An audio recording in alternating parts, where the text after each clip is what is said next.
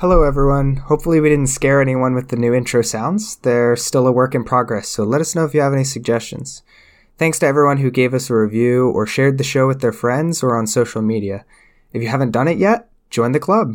Reviews and shares help us grow. Enjoy the episode. Hello and welcome back to the Performance Cycling Podcast. I'm Todd Norwood here with my co-host Jason Hammond. Hey, how's it going?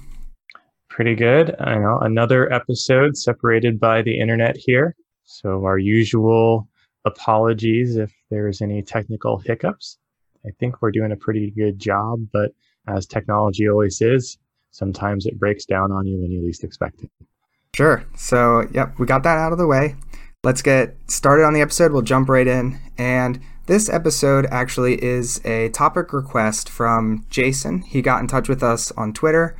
And on that note, if you have a topic idea or you have something that you want us to talk about, you can get in touch with us on Twitter at Perf Cycling Pod, because they wouldn't let me use Performance Cycling Podcast. Whereas our email, you can also get in touch with us there, is performancecyclingpodcast@gmail.com.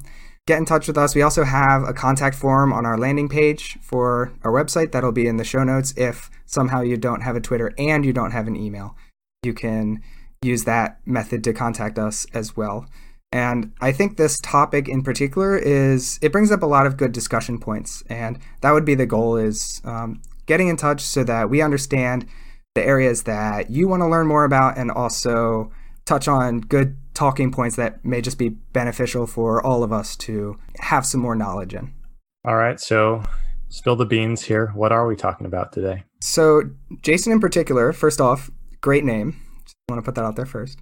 So he wants to know about info on how to optimize his cycling fitness with 5 to 6 hours a week of training time. That's all the time he has to train. And he wants to specifically focus on improving his FTP. And in particular, he does about an hour time trial on Zwift as his metric for his FTP. And so he'll look at his average wattage over this 55 to 1 hour time trial, which that's ambitious. I don't think I would do that personally, but he wants to see improvements in that. And basically, how can I do that? But I only have 5 or 6 hours a week. What's the best approach? All right, and it sounds like he has a smart trainer, so I think this can play a role in terms of getting some very specific training in. But I know I'm probably getting ahead of the rest of the episode here. I think first we'll start off with, I want to emphasize the point of, we want to focus on optimizing cycling fitness on only 5 to 6 hours a week, but what does that really mean? So there are some people with really high FTP, there are some people with really high VO2 max, and they can't finish a 3-hour road race. How useful is that FTP? How useful is that VO2 max? It depends on your event. Track sprinters, for example, I've beaten a few Olympic level track sprinters in 15-minute races because they race for 15 seconds at a time, and they can't do 15 minutes at a time. You wouldn't call them non-fit. They're just fit in a different way. So it's important to dive deeper into what you mean when you say, I want to have cycling fitness. And that's what I like about this prompt, is we want to focus on FTP. And so we're going to dive into, what does it take to improve your FTP, and really focus on that point. And that's especially important when you don't have as much time to train. Right. I think this is a very different discussion, and maybe this is some follow-up podcast if you said, well, what's my training protocol if I want to have the highest 5-second power output on 5 to 6 hours a week? It's a very different discussion. It's almost like comparing the fitness of a weightlifter to the fitness of a marathon runner. They're just different, and it's not an apples to apples comparison. And while we're here, I think cycling's amazing because we can all be cyclists, but some of us can be marathon cyclists and some of us can be these sprint cyclists. And so that's really cool, that the breadth of athletes that can participate in this sport. Yeah, absolutely. So let's talk about the typical training model. We had a whole episode on periodization, and that's very standard for the development of a cyclist. You would do this progressive overload. Each mesocycle would be about 4 weeks, 3 weeks of training, 1 week of rest. And you would typically start your year with aerobic adaptations in base, and then you bring up the intensity slowly as you reach towards your event. There's this 3 to 5 month progression. And coaches, they'll typically use this training methodology for athletes regardless of the total number of hours that they have for a given week. So if, for example, we say an athlete who has the capacity to do 15 hours a week of training, maybe that's 100% availability. So another athlete, maybe they only have 10 hours a week, they would do 66% of the same workload of that 15-hour a week athlete. And this is how coaches will scale for your particular time demands. And so maybe your base rides, if you only have 10 hours a week, are 2 hours instead of 3 hours for the 15-hour a week athlete, the way this scales. But if we look at someone who only has 5 hours a week, they're not going to do a 1-hour endurance ride and just sort of, all right, well, we're done here, let's go home. You don't really get the same aerobic adaptations. It's almost like there's no value in doing that 1-hour endurance ride. So the idea is we have to fundamentally change the way we look at someone who's doing only a few hours a week. We can't just scale down the intensity. We can't just scale down the total workload. We have to approach the whole training cycle a little bit differently. Yep, and that makes sense and is consistent with what we presented before on the different types of training and the different durations that you spend in a given training zone. We know for a zone 2 sort of a ride that you have to be in that zone for quite some time to get the desired effect, compared to, say, a zone 6 interval where you only need seconds to a minute or so to really get the desired effect. Yep. So let's go over a few key concepts that we're going to talk about when it comes to not having a lot of time to train. So the first one is individuality. So each person responds to training differently. We know that's true. And we know that the adaptations that should be made to each workout, they should accommodate your particular individuality.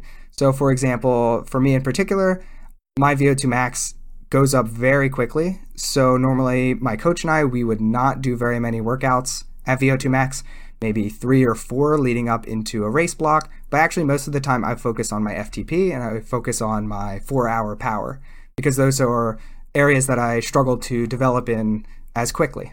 Other examples are a master's athlete who has years and years of base training. They may not need to do as many endurance rides. One, because maybe they're a crit rider. They don't need that long-term endurance as much. But 2, they've developed that aerobic capacity over years and years of training that there's not as much benefit to doing that base training. So maybe they skimp on the base training and they focus on the high-intensity work. The last example I have is a new rider. They should be focusing on more aerobic development. We know that from the long-term athlete development guidelines from USA Cycling. They don't even recommend doing any anaerobic work until your 3rd year of training. And that's because it is so hard to develop your aerobic system. And individually, if you're a new rider, maybe we should be focusing on your aerobic capacity. So these are all examples of individuality. I don't have the answer for you. It's just that as you train, you learn about the areas that come easily, the areas that are more difficult, and you can adjust your training for those specific characteristics. And some of that's actually genetically determined. Not that there's a perfect test that you can do, but some purport to be able to give you a good indication of what type of training you might respond well to. Maybe you'll have to go to your parents and ask them what their best zone is to get an idea. Either that or, spit on a stick and send it to the lab and see what it tells you. Sure. So 2 options there for you. The next concept is specificity. So this idea, we've definitely talked about this in other episodes, is that we want our training to match our specific goal. So in this example, our rider is interested in maximizing their FTP. So the workouts that we do should work to improve the rider's FTP. Whereas we could be doing sprint intervals, we could be doing these really long base rides. Are those going to specifically help with FTP? We have to ask that question, and we have to cater the workouts so that they do actually work on the areas that we want to see improvement in. And this is especially true for athletes who have low total time. Because they don't have the time, they don't have 15, 20 hours a week to develop all these different systems. They really need to focus on workouts that will directly benefit their goals.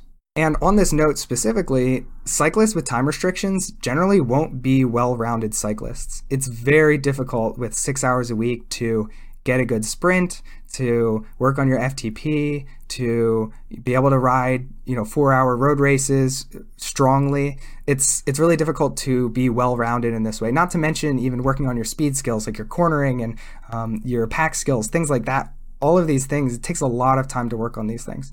And so on the note of specificity, you need to realize you're not likely to be a well-rounded cyclist in this scenario particularly. Acknowledge that and say, okay, let's really focus on that one goal we have, which is my FTP. I think that's true of other areas in life in general. If you don't have a lot of time to focus on it, you can't develop that skill in the same way, or you can't develop the breadth of skill with something. So it's very fair of the training. The other thing I think you may get to, but I'm going to have to ask you anyhow, is we've said many times, and I know you're a big proponent of this, that even as you get up into FTP, the majority of that is actually coming from your aerobic base. So to me, this presents a conflict. If you have limited time to develop that aerobic base and you try to train specifically at FTP, potentially you're leaving something at the table. Sure. So yes, we are going to dive into particular workouts and digesting this particular problem. But we actually have one more key point to make, which is taking a systematic approach to your training. Todd, you are a physical therapist, so you know this is true. It takes 4 to 8 weeks of consistent work to see progress. Every physical therapist I've ever worked with, they say those exact same words. Well, it takes 4 to 8 weeks, so your ankle's going to feel better soon. That's the key here. Is you can't just do 1 week of FTP intervals or work on a few points and then say, well, why didn't my number go up? You also can't test once a week and ask why the number didn't go up. Take those 4 to 8 weeks of solid workouts and see what happens after that. And a realistic time frame for a progression would be something like 3 months. That would be the shortest realistic time frame. But you're really looking at like 5 or 6 months of serious training to see big improvements in whatever your goal is. And so we're going to start with the easier workouts. We're going to slowly progress. This is that systematic approach. If you want to learn more about it, I think periodization was probably, again, the best episode to illustrate that, was just this systematic increase in intensity and this increase in your body's ability to withstand that workload. So those are the 3 points that I have, keeping those in mind as you work to develop the workout or the game plan for working on your specific goal. And so, yes, now we are going to jump into what can we do for this particular goal of improving FTP, with the consideration that we don't have that much time to do it.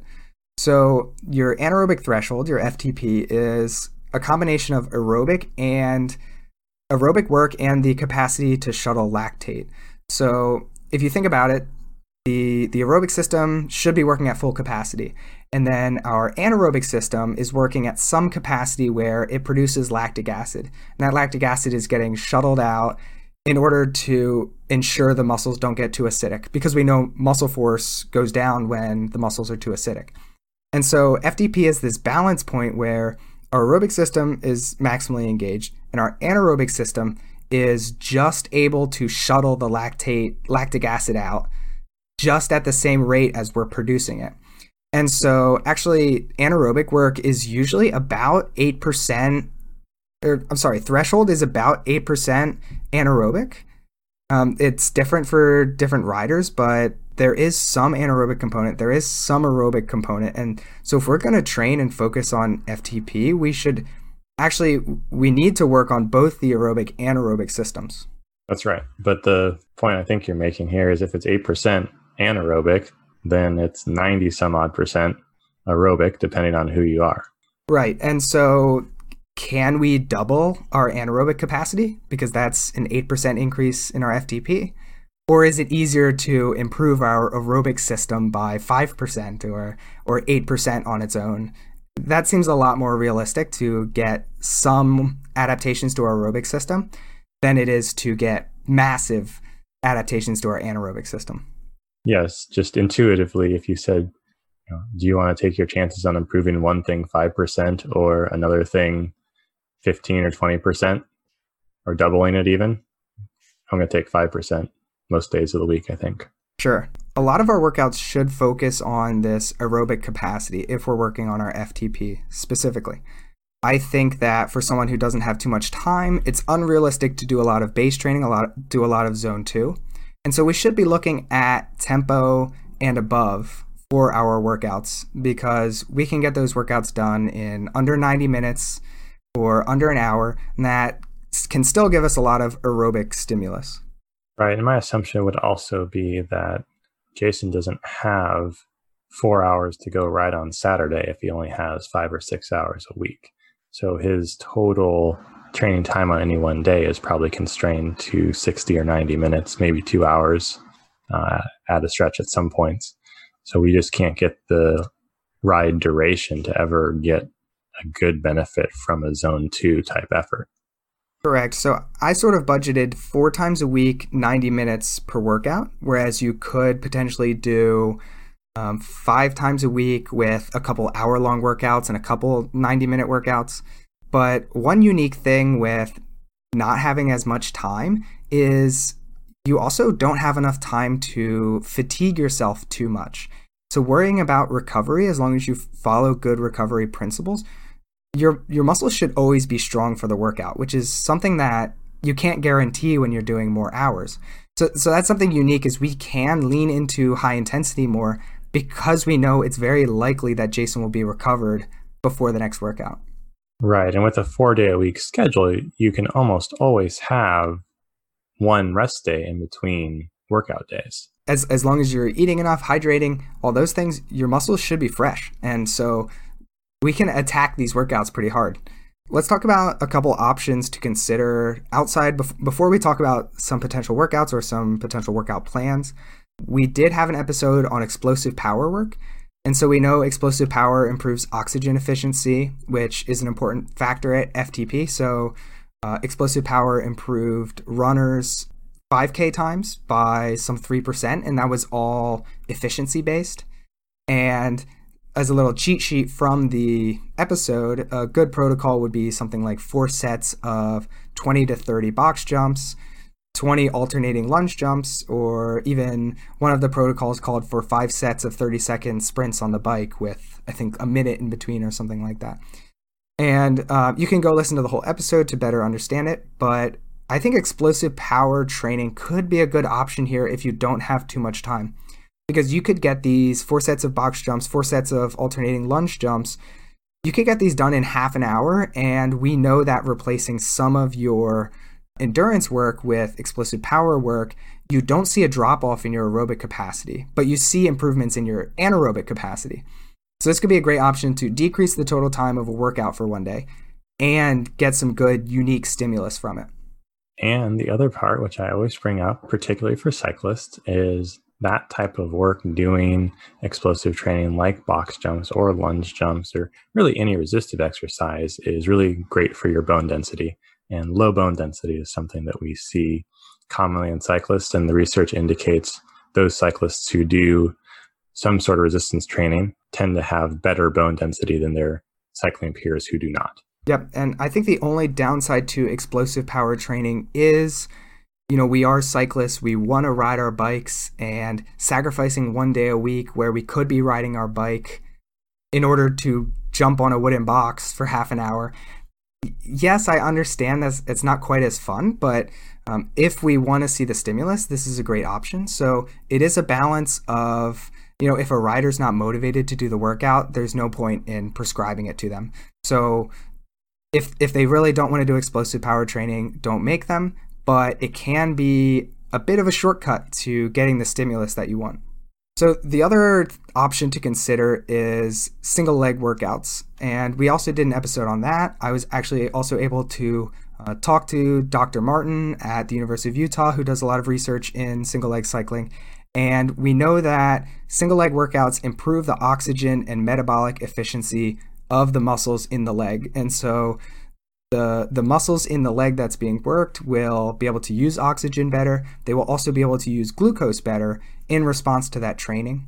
So that could absolutely be beneficial for FTP. We know that oxygen utilization, very important to FTP. We know that glucose utilization, also very important to FTP, because 95 or 100% of the energy at FTP comes from glucose. So this seems like a great option for someone focusing on FTP. We also have sort of anecdotal evidence, non-published evidence from Dr. Martin that FTP may be the correct zone for single leg training stimulus response. We know that it doesn't have an effect on your VO2 max, but at lower intensities, it's likely it does have a pretty good effect. And obviously it's not published yet, and that's what's exciting about his research, is maybe we will learn about that more. But a protocol that he gave me, and I think we talked about this in one of the preem laps, was 4x4 minutes at 65% of your VO2 max with only one leg. And so if you're doing this on a trainer, you would unclip the other foot and you'd put it on a stool or maybe rest it on the top tube. And if you're doing it outside, you would just let the foot rest on the other pedal. And this 4x4 minutes, and the cool thing about single leg is you can just switch legs that you're pedaling with. You don't need a rest period. And so this workout could be relatively short. You don't get too much aerobic fatigue, but you get a lot of that muscular fatigue in order to adapt and hopefully improve your FTP and response. You're saying 4x4 minutes per leg. So if I didn't rest at all, I just switched legs in between each one, I'm looking at 16 minutes per leg, so 32 minutes total, just over half an hour to put in that entire workout. Right, and then actually now we can move on to the next point, which is talking about some of these mesocycles that you might include in a potential periodization program.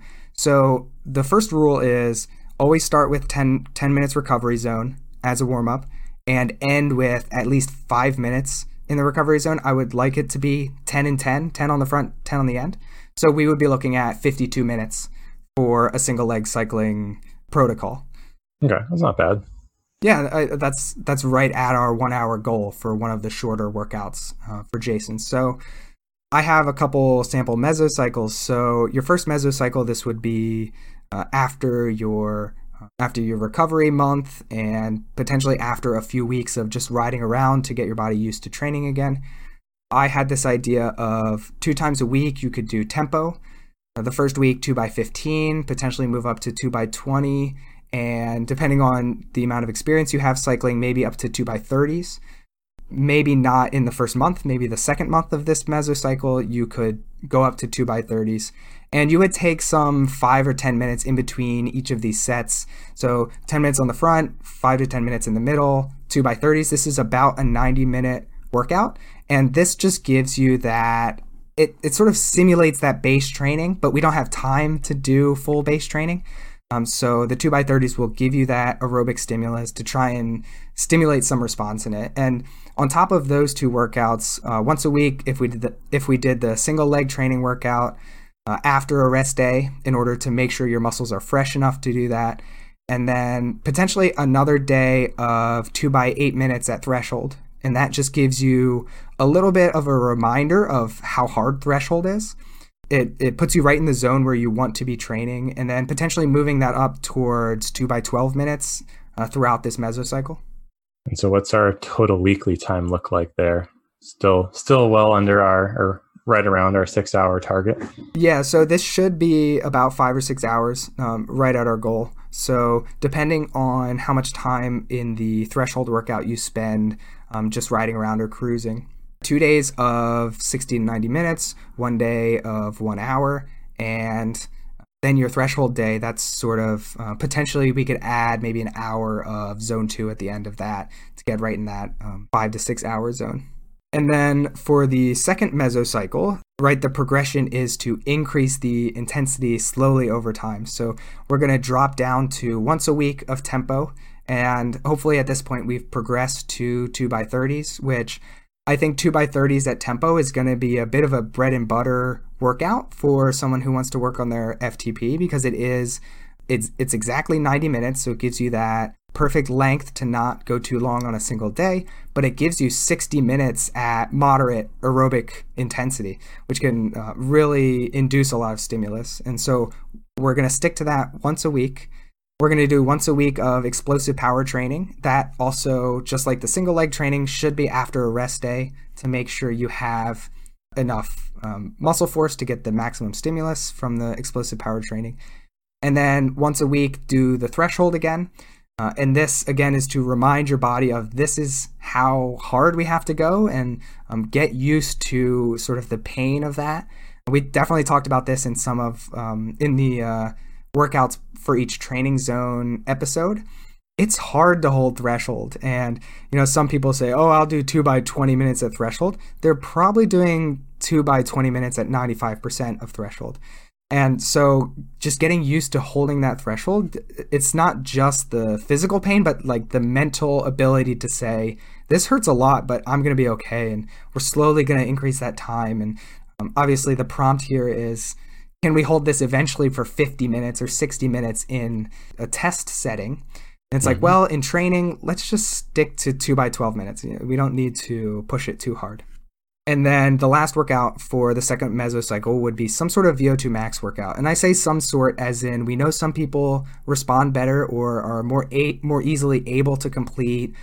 For example, Todd does 30 seconds on, 15 seconds off, 13 of those in a row. And then I believe you said 3 minutes rest. Yeah, 3 minute rest in between. And doing that 2 or 3 times over, depending on how much total time you want to spend in the zone. Very efficient workout in terms of time, with 10 minutes in front and 10 minutes behind. You're just a touch over an hour. My preference of 4 by 6 minutes, 6 by 4 minutes, something like that is a little bit longer, but it gives you a more extended period of time in the zone, depending on what your preference is. So the point of the VO2 max workouts would be to get a bit of that anaerobic training, but also to just push yourself a little bit harder than threshold. So if we can hold VO2 max, then threshold doesn't seem quite as hard. And we also get that good training stimulus of doing the VO2 max workout. Okay, so what does our third cycle look like here? Yeah, I'm intrigued at this point. So the third cycle, this is now maybe a month or two before the big test, the big event where you see how much higher your FTP is. So we've now ditched tempo because we are focusing on the higher intensities because our event, our test is a pretty high intensity.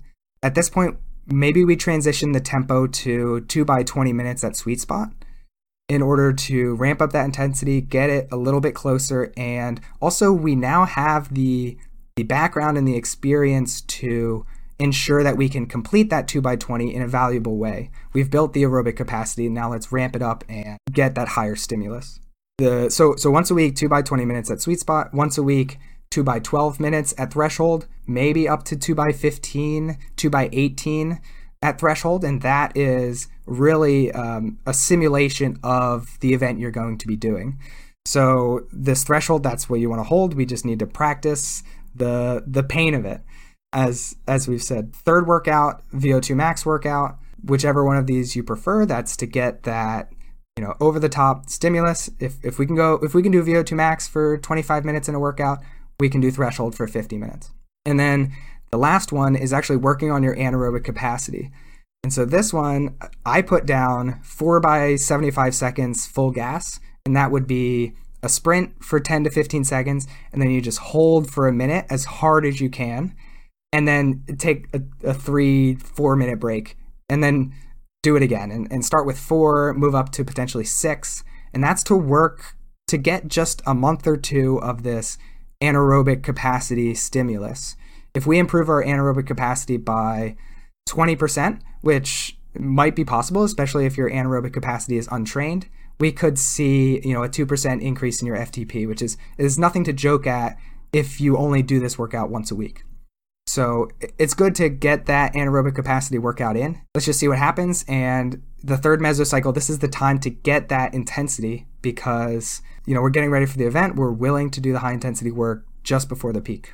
I think that's a unique week you have there because even though it's only a 6-hour target week, those workouts cumulatively those are hard workouts, right? Those are 4 pretty hard workouts in their own right, given their duration. Now, yes, you can do longer interval sets. You can do harder interval sets. You can do more volume in a week.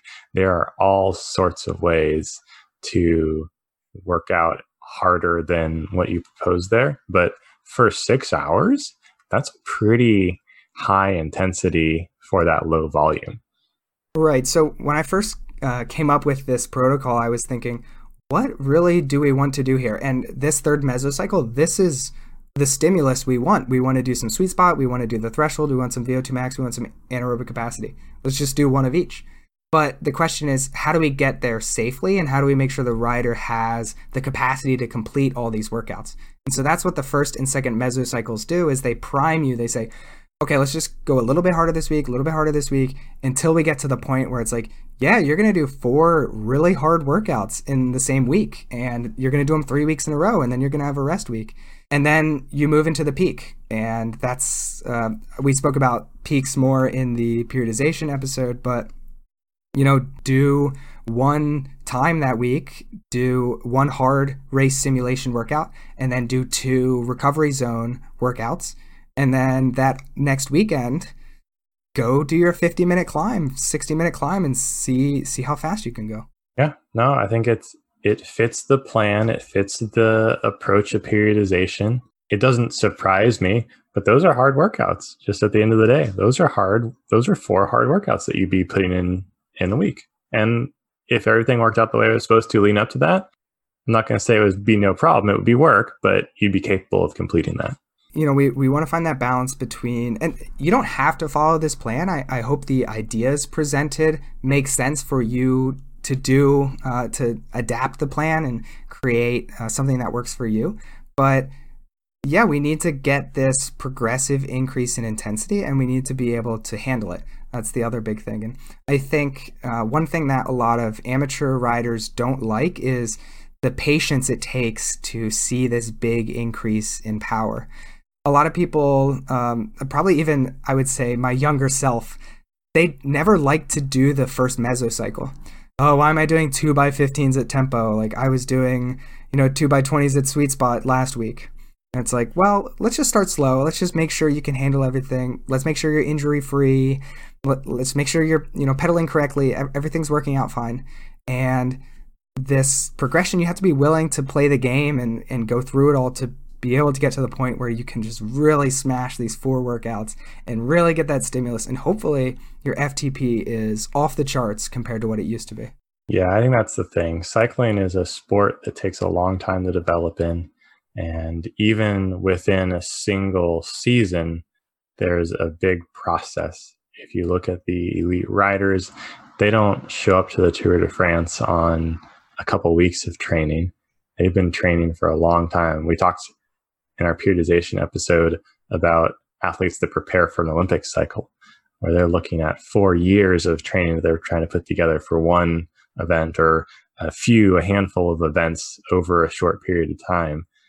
So with that perspective, recognize that it's really a lot about consistency over time with your training and building up that stimulus over time so that your body adapts and makes the changes that ultimately lead to you being able to reach and hopefully crush your performance goals. Absolutely. I think that was well said. And I do have a small list of other considerations, and this is more of like hacking the system than anything else. So one idea is, I know Jason wanted to focus on FTP, but if you want to focus on watts per kilo as your metric, you could potentially try and lose some weight.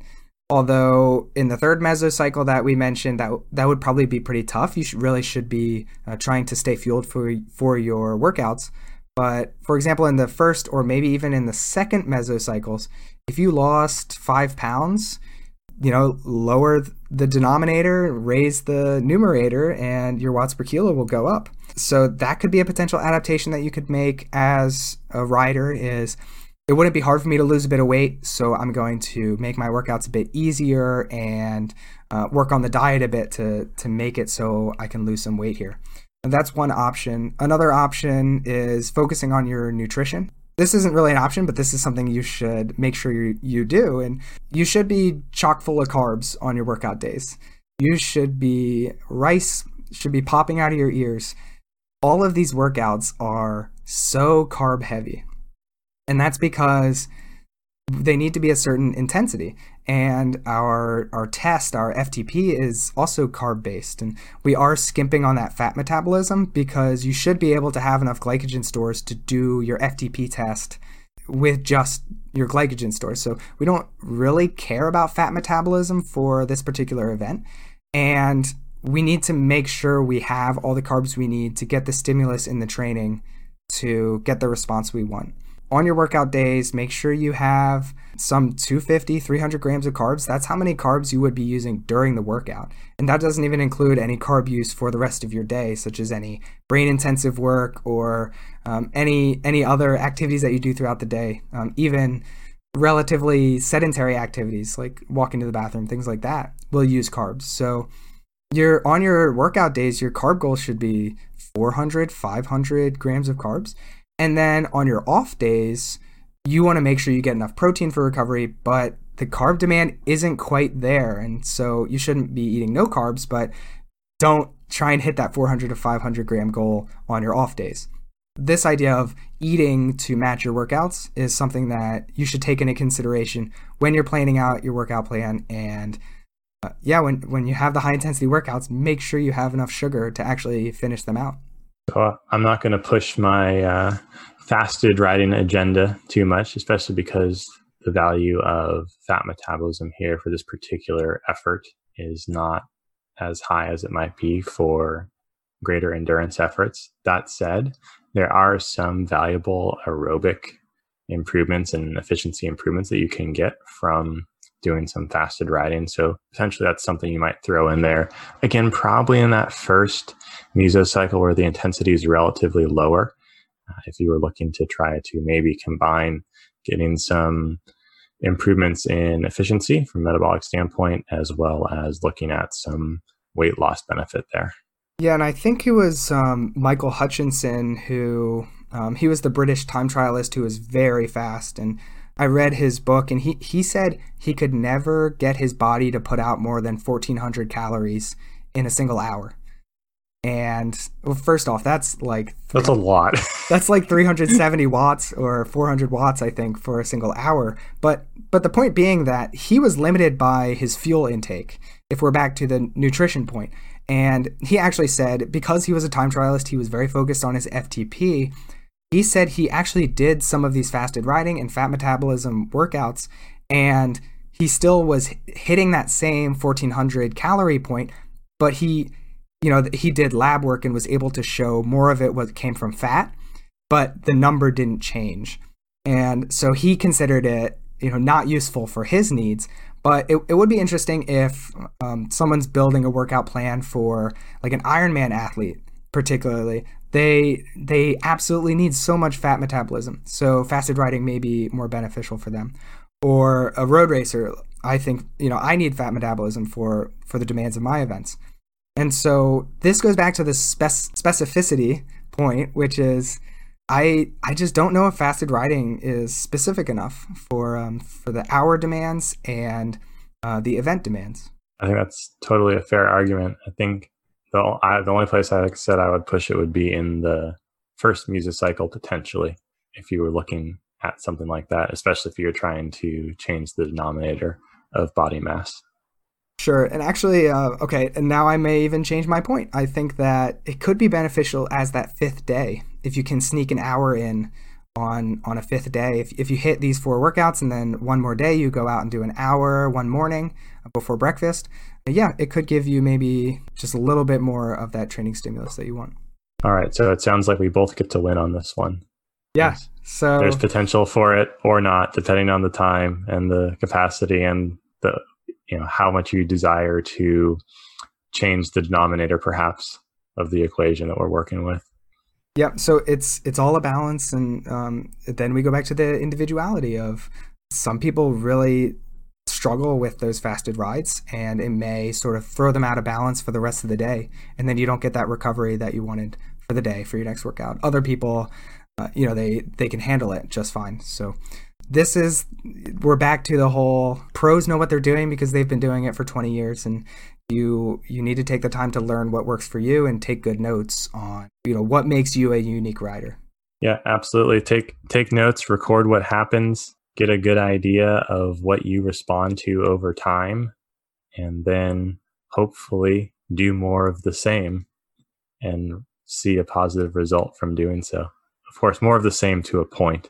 If you just keep doing the same thing indefinitely, your body will stop adapting to the stimulus the same way. So you have to have some variation. And that's why we have periodization.